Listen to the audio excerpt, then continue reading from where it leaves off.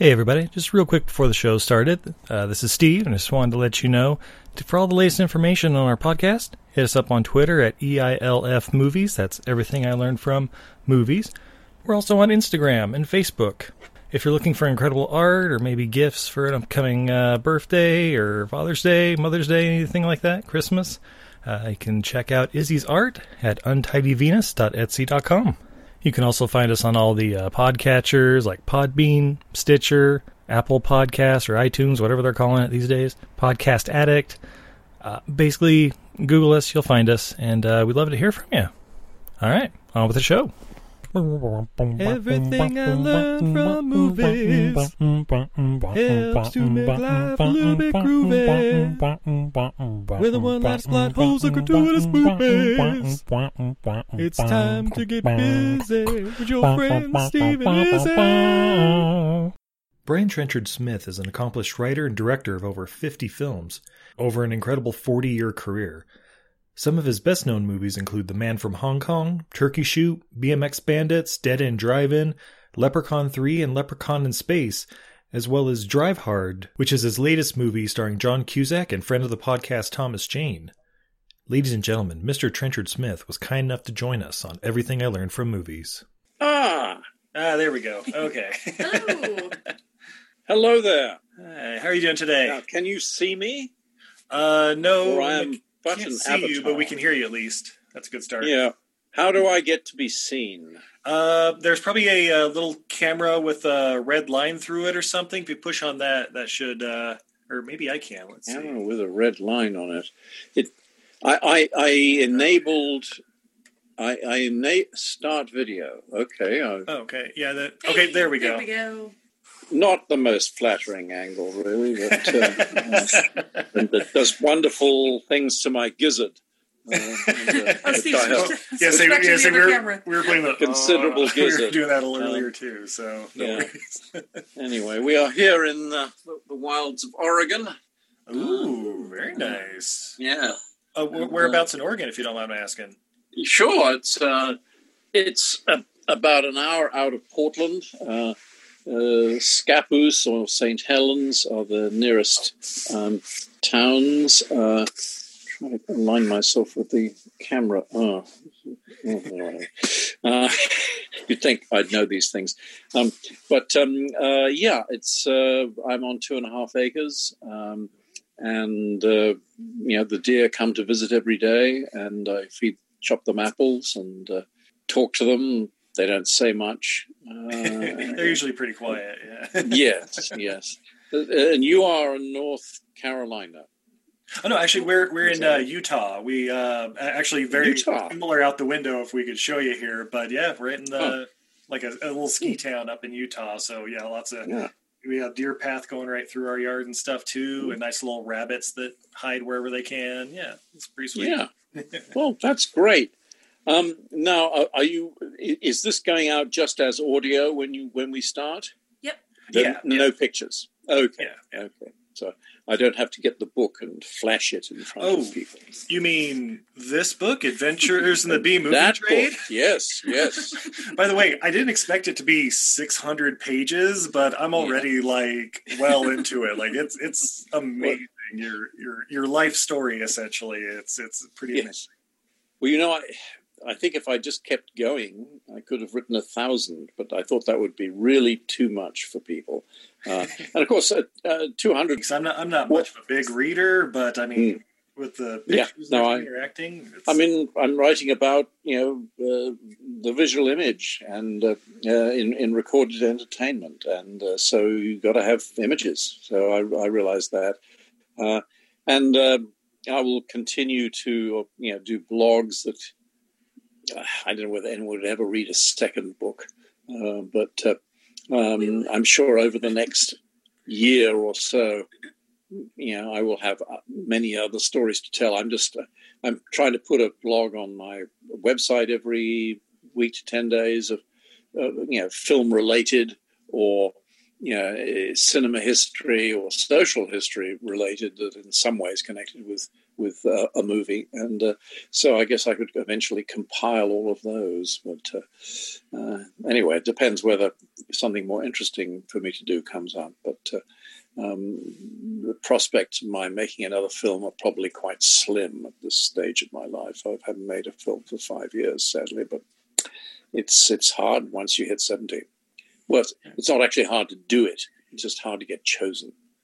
Yeah, how to get chosen, and I assume it's just a taxing job as well, just kind of running everything for what 30 to 60 days, depending. And it is challenging, but that's the whole point. And the challenge is exciting. I mean, would I want to be doing it? Well, if you're on a series, and for some reason you have agreed to be the alternate, the rotating director. So you're either prepping and editing what you shot, or shooting the next episode while the other director does his turn, and that goes on for close to 9 months.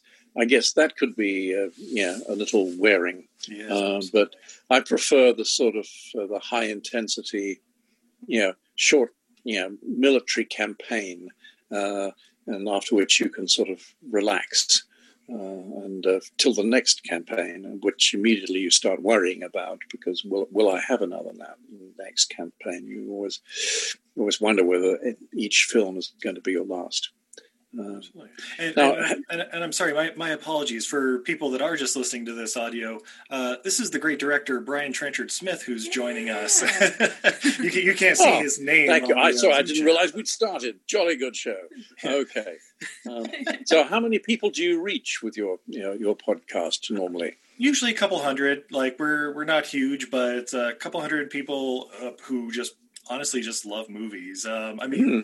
We you said you listened to our show a little bit. We have a genuine love for a wide range of movies, and to have the director of such a wide range of movies, from like The Man from Hong Kong to Leprechaun in Space to Drive Hard, which we actually watched last night, and I didn't even know that movie existed, and I'm like, it was pretty amazing. It's everything actually. Steve wants in a movie. Well, it was pretty amazing for 18 10-hour days, I can tell you. But so that's a part of the challenges of making movies. But you embrace the challenge, and you think, well, okay, this is the straitjacket I have to live in for the next, for the shooting period. I've got to maximize every minute of every hour of every day that the cameras are turning. And so how do I generate, drama or comedy or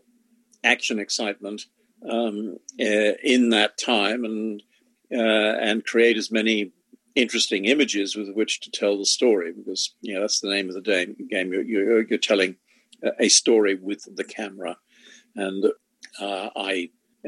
that's my passion. I see life through a wide-angle lens. Yeah, and that's kind of a running theme through a lot of your movies, where it's a mixture of, you have the incredible stunt work and action and explosions and all that, but also a great humor and satire, and then just great performances from the actors and stuff. Like, is there? Are there like movies that you grew up with that? I don't know. You kind of use like an example, of like what kind of guided you towards that, or? I always loved movies as a child, and we did get television before I was 7. Sort of unheard of these days. Thinking you didn't have television before you were 7. I was playing high range video games when I was 7. That's what today's kids say. Twitch channel or something. Yeah. Yes. Well, no, so the movies that influenced me, and therefore the movies I wanted to make, tended to be these large-scale epics. My only epic has been Megiddo, Omega Code 2, which is the closest I've come to an epic. But I always liked spectacular films and films with lots of action and lots of visual dynamics. Because that's what the movies are all about. You go into a darkened room and you get transported into another world, and you theoretically come out unscathed, and you have vicarious excitement at the second hand with the various happenings that you watch. And from the early Nickelodeon days, where people sat on benches and looked at the flickering image on the screen, and sometimes somebody made sound effects or played the piano to accompany it. It just hypnotized people, and people rapidly became addicted to that window into another world. And I've become addicted to wanting to create that window, or my own kind of window with maybe a strange colored gel over it. I don't know. So early films that influenced me, obviously I was entranced by Hitchcock's telling of various murderous tales. I loved this spectacle of Ben-Hur, the Ten Commandments, Spartacus, El Cid, Fall of the Roman Empire, all those 60s, 70 millimeter epics, which my father would take me to the opening season of whatever at one of the big theatres in the West End of London, where they had these huge panoramic screens that basically covered your entire field of vision, even your peripheral vision. I mean, if you sat in the middle of the very first third, of the seats in the stalls in the Cinerama Theatre in London, you were in the sweet spot where the beams from the 3 interlocked projectors crossed just over your head. Your peripheral vision was entirely encompassed by the screen. So when you went down that, and I recall seeing, How the West Was Won in that 3-screen Cinerama with the slightly wavy joins between the screens, but you soon sort of, you blotted that out. Your mind quickly sort of united the screen. But that was quite something, going down the rapids on this, raft made of logs in How the West Was Won. If you've seen that sequence, and certainly the whole train robbery sequence was quite something, and the buffalo stampede sequence, the roaring over your head, was quite something, and when you saw it in Cinerama. So these are the things that took my fancy, so to speak, and I therefore decided, well, those are the kind of films I want to make. But as you get older and mature, you operate into. So I've made police procedurals that are. I like something that's.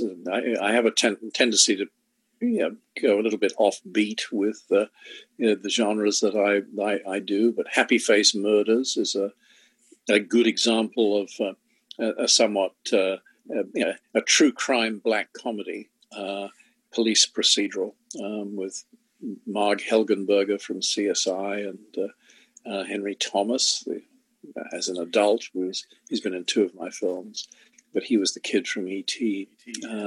And Anne Margaret, an Academy Award winner, and multi-award winner, and a great lady, Elvis's girlfriend briefly, and she said he was a great kisser, by the way. So whatever that word, Well, that's going to be my next question. Is Elvis? Yeah. Yes. No, Elvis is not here, sharing a cabin with Bigfoot in Oregon. Sadly, I'd love to go listen to him sing. Both of them, in fact. Yeah, just harmonizing and yeah, that would be something. Now there's a music video for you. So I try to reflect my love of genre, my love of the process of filmmaking, which is like, one image at a time and not necessarily in the order that they're going to play in the movie. And I try and reflect that in my book, Adventures in the B-Movie Trade. And I hope it will enable people, thank you, to understand the passions that drive filmmakers, the passion to make an impactful moment or a dazzling image, or bring a tear to the eye of who's watching. So I love putting on a show, and watching an audience react to it. Some films I've gone and seen with an audience several times, simply because it's interesting to watch their reaction, and these tend to be the more sort of the films with more obvious appeal that have great action scenes or good comedy sequences. And watching an audience of several hundred kids at a matinee in Sydney, Australia, during BMX Bandits, the film I made with Nicole Kidman when she was 15, watching that kid audience, and they, some of them brought their parents, but watching that kid audience react to the bike action and the stunt of the near miss, as we sort of really specialized in that film, because we didn't have much money and you couldn't break things, so you had to look like you're about to break something, and then with clever maneuverability by the riders or the car that was trying to hit them, that is avoided. So that was a regular challenge to have these sequences that I refer to in the book as laughs and gasps. That's what I do. I deliver laughs and gasps. And maybe a few serious moments of drama too, but mainly laughs and gasps. And it's been great fun to do that. And I've been very privileged to have had those opportunities, which, America gave me lots of those opportunities. Australia did. Britain didn't. But Britain gave me a very good education and a good grounding. But the film industry was very hard to get into when I was 18, 19. And so I went to Australia at 20, and Australia was the land of opportunity, the land that my father came from. And, 9 years after I landed, my first feature film was on the screen all over the world. And I had been The Man from Hong Kong, right? Or The Man from Dragonflies Hong Kong in some markets. Yeah. I'd had my first directing credit in 1970. When I was working for Channel 9 in Sydney and actually directed a live broadcast via satellite to France in color, and we were a black and white TV nation at that stage, heading for color. It was in color, in French, for 1 hour, starting at 8:45 on Christmas morning, Australian time, which was just at a quarter before midnight, Christmas Eve, French time. And the broadcast was live, but we had pre-edited film sequences we could roll into it if we got into trouble. And at 9 o'clock precisely, or midnight, Christmas Day, Christmas Eve in France, at the beginning of Christmas Day, a particular event had to be choreographed, namely Santa Claus mounted on the prow of a lifesavers boat rowed by the Manly Life-Saving Club, who hung out at Manly Beach, and they were manly guys. Anyway, here they had to row Father Christmas ashore, and as the longboat hit the sand, 100 children from the Far West Children's Home, an orphanage, were to run across the sand to a Christmas tree that had been planted on the beach, where there was a whole lot of presents, and Father Christmas was then to deliver them. This was some totally ridiculous depiction of how Australians spend Christmas, to completely bamboozle the French. And it was my task to direct a converted Avis rent-a-truck, which was a proto outside broadcast van in color. We had 3 cameras, one of which died during the shoot. That was my first, that was throwing you in the deep end. And I swam.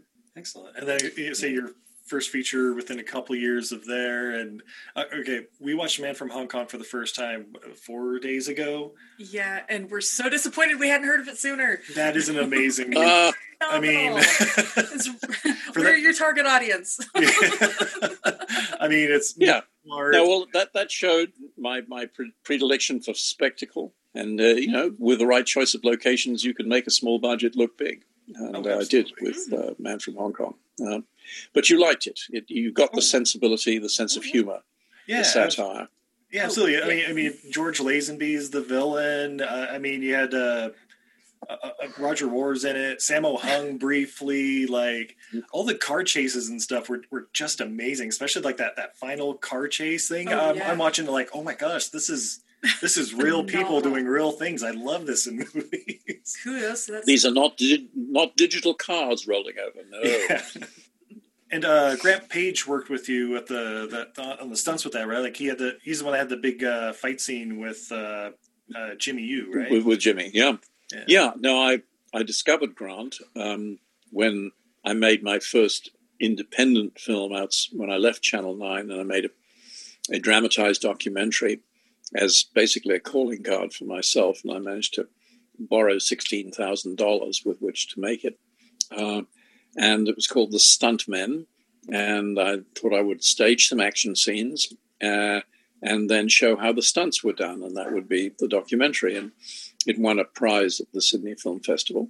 But in that documentary, I needed someone to do some rope slides, some abseiling off cliffs, and there was a particular expert that the lead stuntman knew, who had been in the commandos, and he'd learned that in his military training, and so he brought him in, and Grant met Grant, and Grant did a great job, and he was also very personable on camera.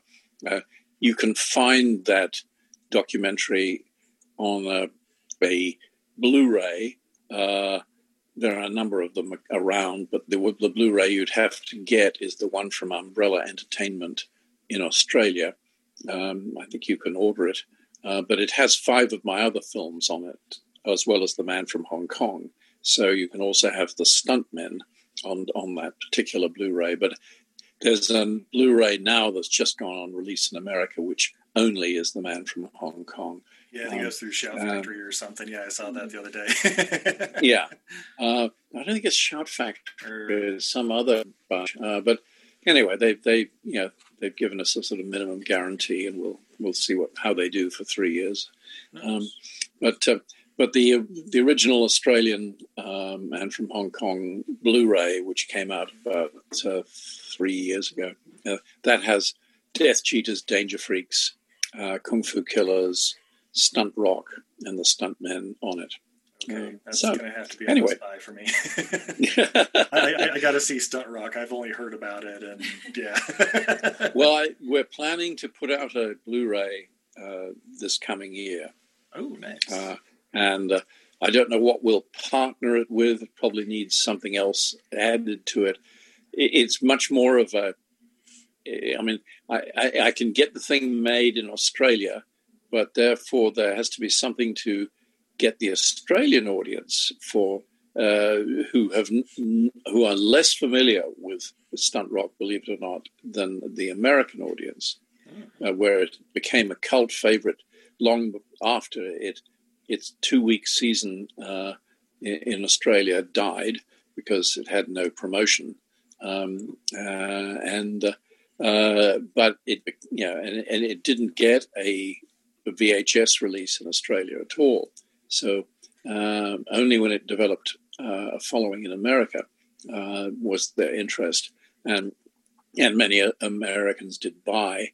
They can play NTSC DVDs in Australia. They're dual system players. And many Australians did buy the Stunt Rock DVD that I made in the US. But we're going to bring it out on Blu-ray and do a proper scan. I've got the original negative, so it will look at its best. But we'll probably put something else on with it, but that's yet to be determined. But you'll see it. Well, like occasionally, a 35 millimeter print gets booked to theaters that have retro screenings, but whether that's in your part of the world, I don't know. But well, that's you have 41 titles to get through. You see, plus the television. I mean, you've got a lifelong, pretty career ahead of you. Anyway. Oh, and one last question about Man from Hong Kong before we move on. You're listed as the martial arts heavy. What scene was that? Was that like the 5-on-1 fight scene, or? I was the luckless martial arts academy manager on the phone when Jimmy sneaks in, and he sees me, and I have that one line of dialogue which ties the martial arts academy to the villainous Mr. Wilton in a piece of naked exposition. And then I foolishly clink something that attracts his attention so he can then beat me up and punch me through glass, which was fun. And it was toffee glass. And then very foolishly I get up again so that I can run out of that Hong Kong set, which was built in Hong Kong because we had to split the cost equally with Australia. And then I run into an Australian sixth floor corridor. In fact, of the distribution exhibition combine that were going to play the film in Australia, and had a 1/4 investment in it. And we have a little fight on top of the elevator, which is something I always wanted to do. And I don't think any insurance company would permit that sort of thing. Certainly not for the director to do it, because you just had to watch out that you didn't put your elbow or your head over the edge and got hit by one of those big counterweights that are coming down at the same time. So, and we would put a little bit of railing up around it to sort of waist, not waist height, but more like buttock height, just to as a bit of a guide, so hence no problem. But that was a fun sequence to do. I mean, part of it was vanity. I wanted to be in a kung fu fight scene, even though I was awful, uncoordinated, stiff, slow in reacting, as all Western actors are compared to Asian martial artists. So Jimmy was anxious to dispose of me quickly, because I really wasn't worth watching. And, no hero likes to be spending time beating up an unworthy opponent for too long. So part of it was my own personal vanity. And also, as the Martial Arts Academy was going to be in Hong Kong, and the second half of the scene, which was just continuing to raise the stakes for the hero and keep the opposition coming, that was to be shot in Australia. You didn't want the same actor to have to, for one line, to have to be flown to Hong Kong.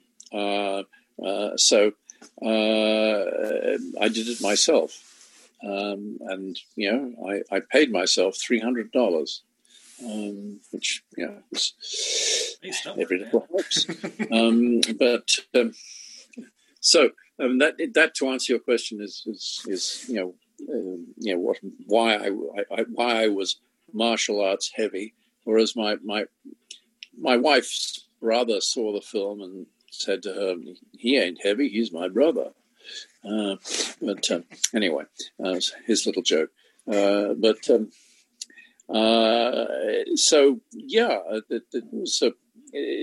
I've made periodic appearances. I'm the kind of cold-blooded director, not particularly caring about his performers' safety in Death Cheaters, and I can be heard off screen asking questions in Danger Freaks. in hospitals don't burn down. I'm a surgeon in a gown and mask, with nurses hurriedly wheeling a patient out of the operating theater because the hospital's caught fire. And so I've made these little guest appearances, but it wasn't necessarily to imitate Hitchcock because I'm not worthy. It was sometimes a way of just adding weight to a scene, or coming up with something we could do quickly.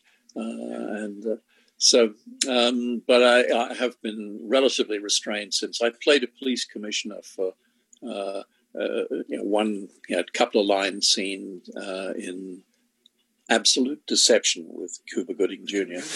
Pardon me, it's allergies, some pleasant white wine, and some sprinkles on the iced biscuit that went down the wrong way. Something, no readers have complete explanation, and so your listeners. Absolutely. So, definitely listening. I'm not sure how many of them read. Nice. And I get another one like we just love is Turkey Shoot. Oh yeah. But I understand the filming of that movie was kind of chaos with like budget cuts and everything at the last minute. How was shooting that movie? Well, it was difficult and stressful, and it was pretty obvious to everybody what was happening, and everyone had signed on to something bigger. So there was a level of disappointment, shall we say, that was in the air, and you have to try and keep people's spirits up and still think around the problems. I originally had a 94-page script, but then the first 15 pages were deemed to be too expensive. And furthermore, a 4-page helicopter chase was considered to be expensive, and the actor who was to play the helicopter pilot wanted $50,000 because he was a major Australian name. He was a TV, he was like the Tonight Show compere of Melbourne.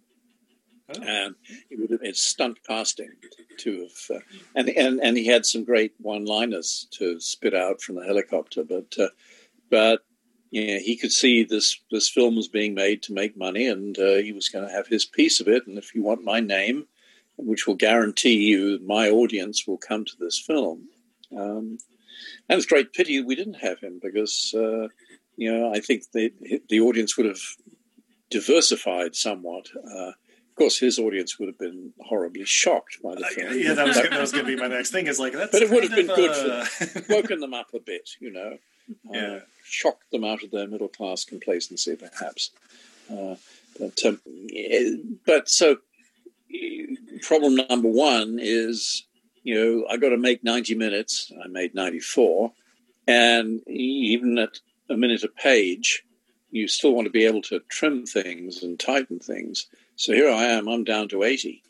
I'm down to 75, really, and I have to combine. I have to rewrite the action that would have taken place with the helicopter, basically assign 2 targets to 1 hunter, and contrive a way in which that can be done. So I had creative issues to think about, basically on the job, and constantly thinking of how during this shooting day can I expand the action, or generate more screen time out of what is scheduled for the day, without creating what French would call a longueur, a flat patch. You want to be able to tighten the pace. You can always extend the length by having people drive up, get out of their car, walk to the door, go inside, and then have the scene. Establishing shots. You want to keep, establishing shots okay, but you can have these slow, setups, which will indeed create, more screen time. But the audience is chewing gum while they're waiting, and you would years ago you'd see that a lot in television soap opera. There are all these filler scenes, in which when nothing dramatic happens. So I'm just part of my philosophy of filmmaking is cut to the chase. What is the next thing we need to know in terms of plot?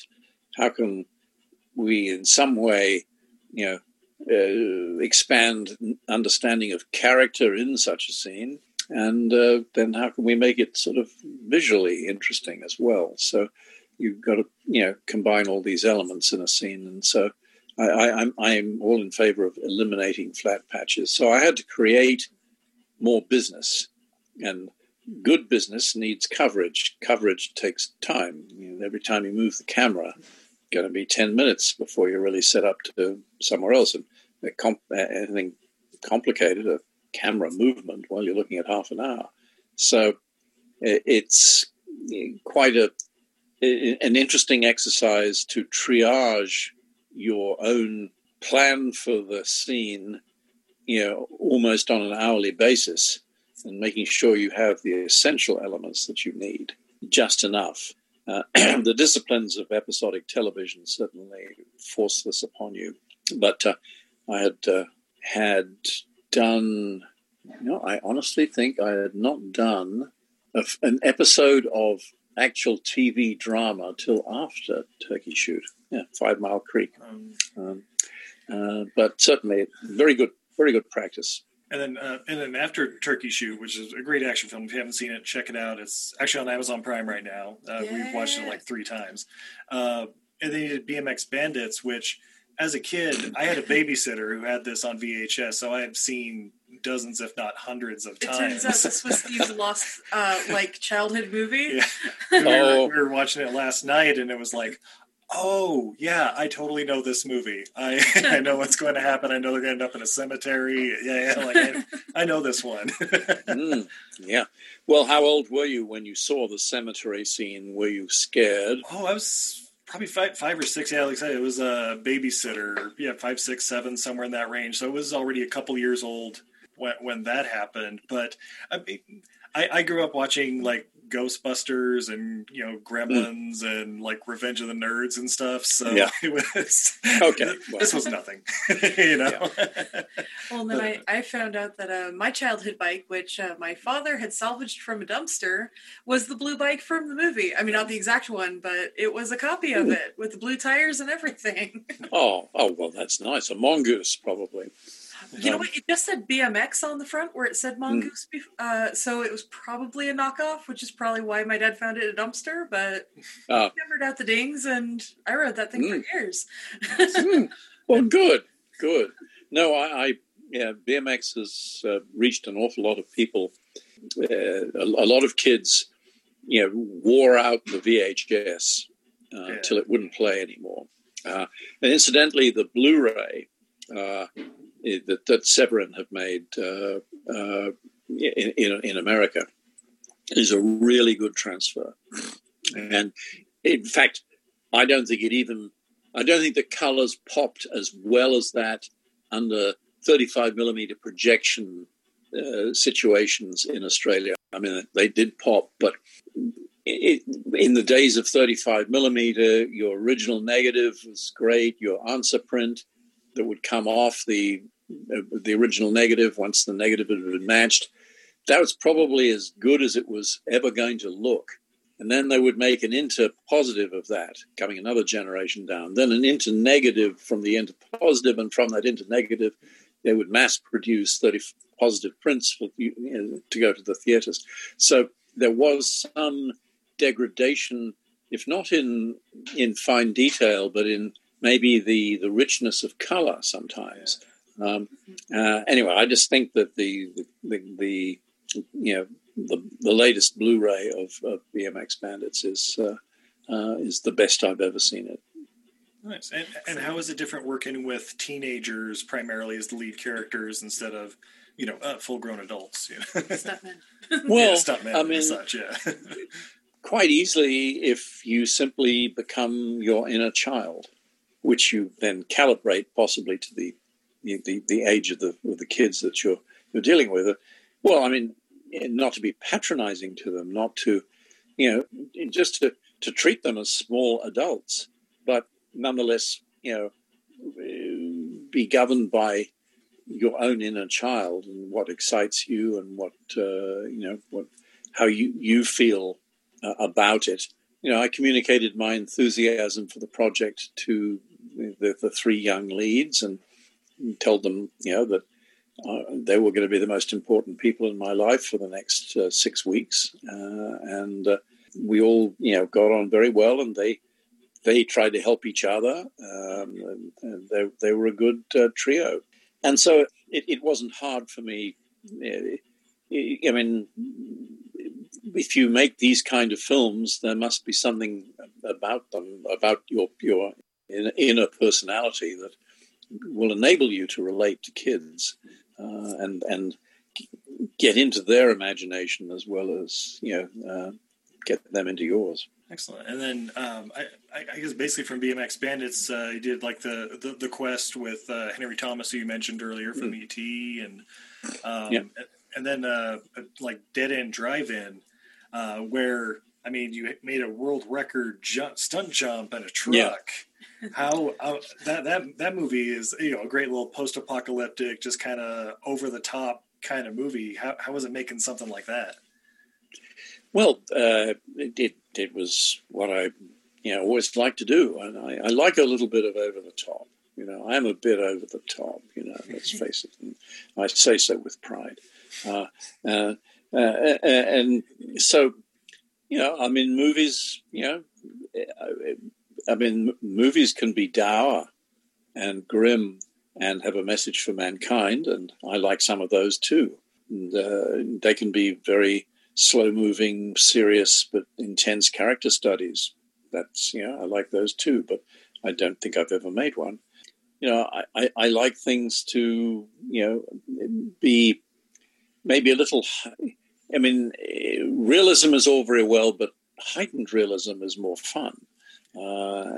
So, I mean, what I wanted to do was to make a political allegory with Dead End Drive-In, where the drive-in was basically representing society and its many levels of society. And there were those that were kind of the ruling elite within the drive-in community, and there were, they all had their little subcultures. We even had a big sort of upturned combi van with water in it as Club Med, and people were swimming in it. And so there was, you saw a diverse society had developed within the drive-in. Of course, it was a white society. And of course, once you start shipping people of a different color, and therefore people who are therefore less entitled to the good things in life than you, well, then there are going to be problems in that society, aren't there? So that was the subtext of the story was important to me, and the racism that is just on open display, which were a couple more racist scenes in the Australian version, but it was just too much for the Americans. They couldn't stand. They thought, ouch, this is too much. No. We'll think we're propagating racism. Even back in the 80s when movies like Soul Man were on top of the charts. Yeah. No.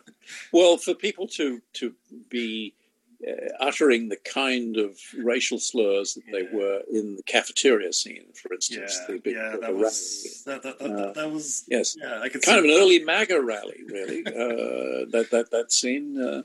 But the Americans cut, one of those speeches, which had to do with eating horse piss soup and things like that, which, of course, is something that the Vietnamese refugee boat people, they were saying, this is what they do. But it's interesting how prescient some of those things are. You have the lead spokesman, Hazza saying, "What about our women? What if one of these zipper heads wants to rape one of our women?" And you get Trump saying Mexicans coming over the border, they're rapists, they're thieves, etc. So the same racial button pressing that has always gone on to pejoritize the other, so I thought it was important to back in 1985 when I made it to reflect that there is a dark vein of racism in every country. It's not America. It's in England. It's in Australia, and even in countries of color, there are stratas of society that look down upon other stratas. So it's a universal. It's a universal blemish on character, which hopefully we will one day outgrow. Anyway, it's far be it for me to appear to be the Sermon on the Mount here, but I think what I'm saying is that if you make films that are a little over the top, a little garish, and a little wild in their ideas, you can seed a more serious idea running underneath, and that's what I tried to do with Dead End Drive-In and a number of other films. Nice. And you mentioned, unfortunately, it's been a couple of years since you've done a movie. Is there like a dream project or something you would do? Like, let's say studio comes by $100 million to do your dream project, or is there like a franchise you want to jump on? Or well, several, obviously, but I do mention the ones that I really like to make in Adventures in the B-movie trade. One is... For those of you just listening. Like I said, I'm only this far in, and I'm like, I've got to finish this book. It's fantastic. You just got to Australia. This was his Christmas present. Yeah. And for those that can't afford the $20 paperback, and let me say in Australia, they make it much more expensive because Amazon don't print on demand in Australia. So you can only, Amazon don't ship from America to Australia. So you have to get it from a third-party seller who doubles the price, and then there's the exchange rate and But I figured I'm worth $20. My career is worth $20. That's affordable, and if you can't afford it, the Kindle, which is half the price, $9.99. It plays very well on the computer, and it feels just like you're reading an online magazine, and you can say, "That was interesting. Okay, pause. Got to go back and do some work. The boss is coming. Okay, the boss is gone. Okay, I can go back and read now." So the Kindle is a useful tool, but I was probably making some more significant point before I went off and about the book. You had a question. Dream projects, yeah. Dream projects, yes. Well, I'd like to make my revisionist Richard III. Richard III is, the most maligned king in British history, murdered the princes in the Tower. Well, not guilty. In fact, the Supreme Court of the United States held a mock trial for Richard III in 1999. Ruth Bader Ginsburg, Justice Brower were two of the, I forget who the other one was. There were three of them. They held a mock trial on the issue of the murder of the princes in the Tower. And they found him not guilty. So, and there's a lot of historical evidence that would point to him, to the very least, being not proven, but really not guilty. But Shakespeare has enshrined the myth in truth because of the quality of his drama, and of course he was writing in Tudor times, and you better sort of toe the line because that's how the Tudor dynasty started when Richard was killed on the battlefield. But he was a reformer who angered the church. He angered the lords because he wanted to reform the law and make it possible for lords to be punished. And there are many things that he was trying to do to make, to create greater justice in England. But he had many enemies, and eventually they were, and he had half the treasury stolen by the outgoing regime, so to speak, or his. Anyway, I won't get into the historical detail, but it's a fascinating story, and there have been some really good books written that show it's highly unlikely that he did it. It was somebody else. There's another theory that one of the princes died of an abscessed tooth, but that because of the political sensitivity at the time, if either of them died, it would be his fault. So it was kept quiet. But that's another matter. But I want to make, Richard has always been portrayed from Laurence Olivier onwards with a hunchback, and though he did have a scoliosis of the spine.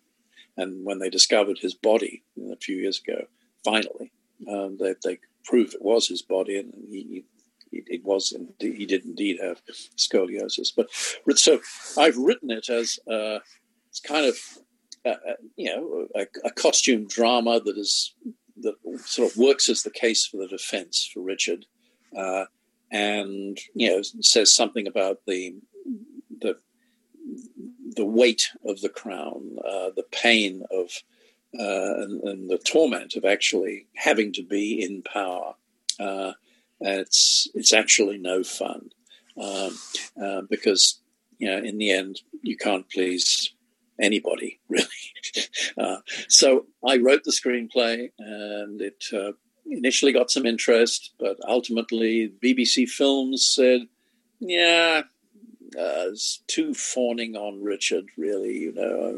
It should be a balance. Did he or didn't he? We don't say. I say I want to put the case for the defence and prove it. Another company, a big company in England, looked at it, working title, and they said, Bad Richard's more fun. And you need to punch up the comedy a little bit in this.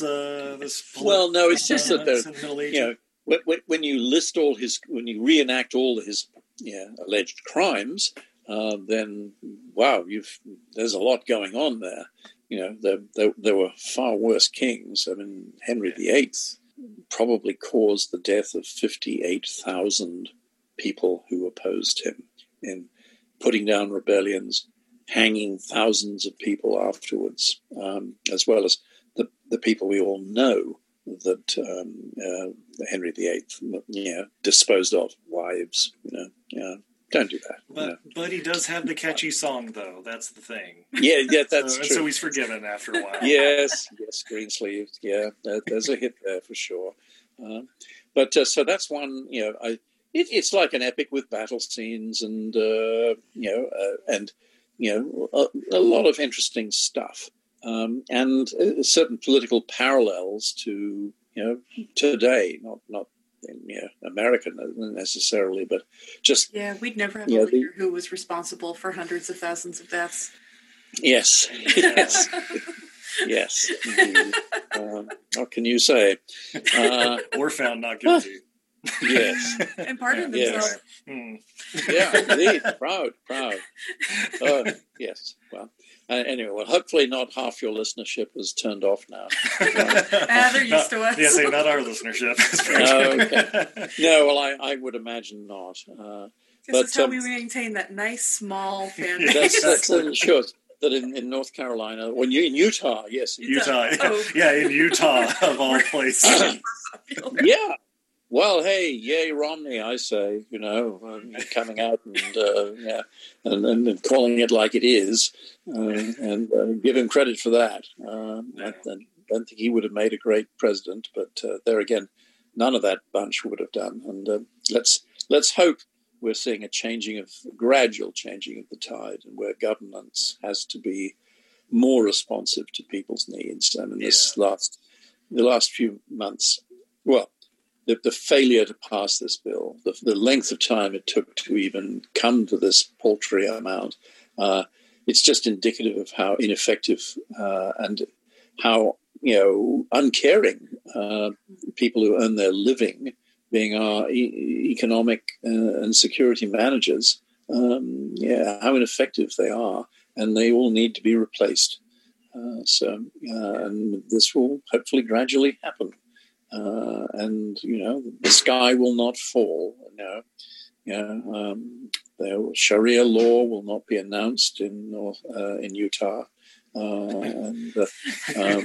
European socialism will not be mandated in America. No, these are all just traditional propaganda tricks. No, but change is slow. It will be much slower than progressives like ourselves will want, but it will come. But back to dream projects. World peace would be a dream project, yes. My wife is waving at me, but I won't turn the camera on her right now. She's fled into the cupboard. Yes. Well, she has a Zoom teaching event coming up shortly, so she is changing into her teacher's garb, which is very colourful. Probably the most colourful PhD.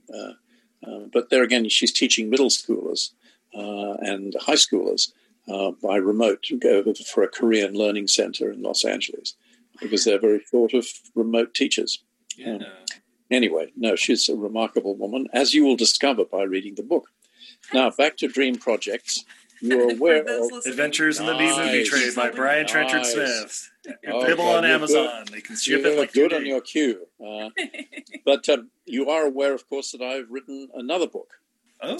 And it's called Alice Through the Multiverse. Reading it down. Okay. You'll find it, you go to Amazon, you look for books by the same author, and you will find it there. It's just a paperback without illustrations, and it is Kindle as well. And I published it a couple of years ago, and it's a ripping yarn, a paranormal thriller that spans, the 16th century and present day simultaneously. It's like Game of Thrones meets Jason Bourne on Freaky Friday. And it's centered around an 18-year-old history student who finds herself back in the 16th century, and her 16th century counterpart has taken her place. And they're both kind of confused by what has gone on, conspiracies of their age. So it's my hobby horse again. So if you want a ripping yarn with a strong female protagonist, Alice Through the Multiverse is for you. And so I got some interest in it initially, and the book went to 20 production companies in Los Angeles, all generally with stars behind them. And 19 of them said no, and one said, maybe, yeah. And I'm picturing they had a deal starring Millie Bobby Brown in this, just on the pitch. So yeah. I mean, that's right. It would need to be cast with someone just at the cusp, or a complete unknown. But it needs to be someone who's definitely not over 20. And so often these teenagers are played by experienced actors in their early 20s. But so I wrote a 9-page outline as to how it could run 3 seasons. And I wrote a 1-hour pilot that took us up to a chunk of the book. But the opportunity then to expand through all the supporting characters' story, well, let's find out more about these people. And so that was what I wrote. But really, they weren't interested in that. And in the end, they said, well, we can't find someone who clicks to your material. A showrunner on the list. You have to get someone on the list. And then you have to wait a year before they can actually start work, and so on and so forth. But anyway, and a deal is a deal if it happens. But in the end, they went cold on it. So to Alice Through the Multiverse would be a great show, either on the Game of Thrones level of budget, or it would be a great anime. where you could do fantastic things with the paranormal and the visuals, etc., that you couldn't afford to do, or you can afford to do them on an anime budget. So that is So someone's got a few $1 million. Hopefully some great content creator out there like Netflix or Disney Plus or even Hulu can reach out to you and have this idea where it's like, hey, 3 seasons like that. Well, it did get close to Apple through a production company that had a deal with Apple, but no deal. But however, hello, Kitty. We've got a couple of those. Hello, Ricky. Yeah. Well, she's this is Tuxedo. She's likes to sit on my lap, and was wondering where I was, why I wasn't paying attention to her. Anyway, so that's Dream Project number 2, and I also have written with my writing partner Dennis Pratt, whom you'll also meet in the book, who's Boris Karloff's great nephew. Bit of trivia, and looks like him. There is a picture I show, yes, happy paws on my sweater. Thank you very much. We wrote a show called Blowback, in which the retired Lady Macbeth of British crime, who just wants to pick up some swag from a lost bank account in Dubrovnik, where things are not so easily observed. She and her 23-year-old stepdaughter, who wants to stay in the world of crime and not retire, they run into trouble with the Russian mafia, and it could be a movie. We wrote it as a movie, but it could spin off into a series. It's been going on for years, got close a couple of times. But I think we'll see. The producer still wants to keep going with it, but the business has become very corporatized since COVID. There are not too many buyers.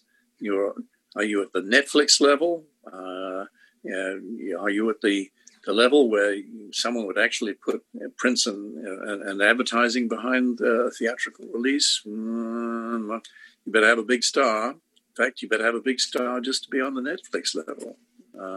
So it's tough, and it's very tough for young indie filmmakers out there trying to get noticed with a well-made film shot on their iPhone, which, the democratization of the technology of the film business has allowed that to happen. And so people can get to make films and make them look good. Anyway, I am going to have to leave you now. Is our hour up? I would talk to you longer, but I have to do things for my wife before she teaches. So thank you for spending time with us, Mr. Brian Trenchard Smith. Again, the book, if you haven't caught, Adventures in the B-Movie Trade, available on Amazon. So many great stories. Like we barely scratched the surface with this. No, you had a few pages. You didn't get the full 580. So that's good.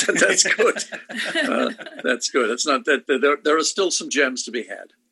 Anyways, thank you so much for inviting me. I'm flattered, and. No doubt maybe in a little while we can talk again. But absolutely. Love to have you back on. Absolutely. Okay.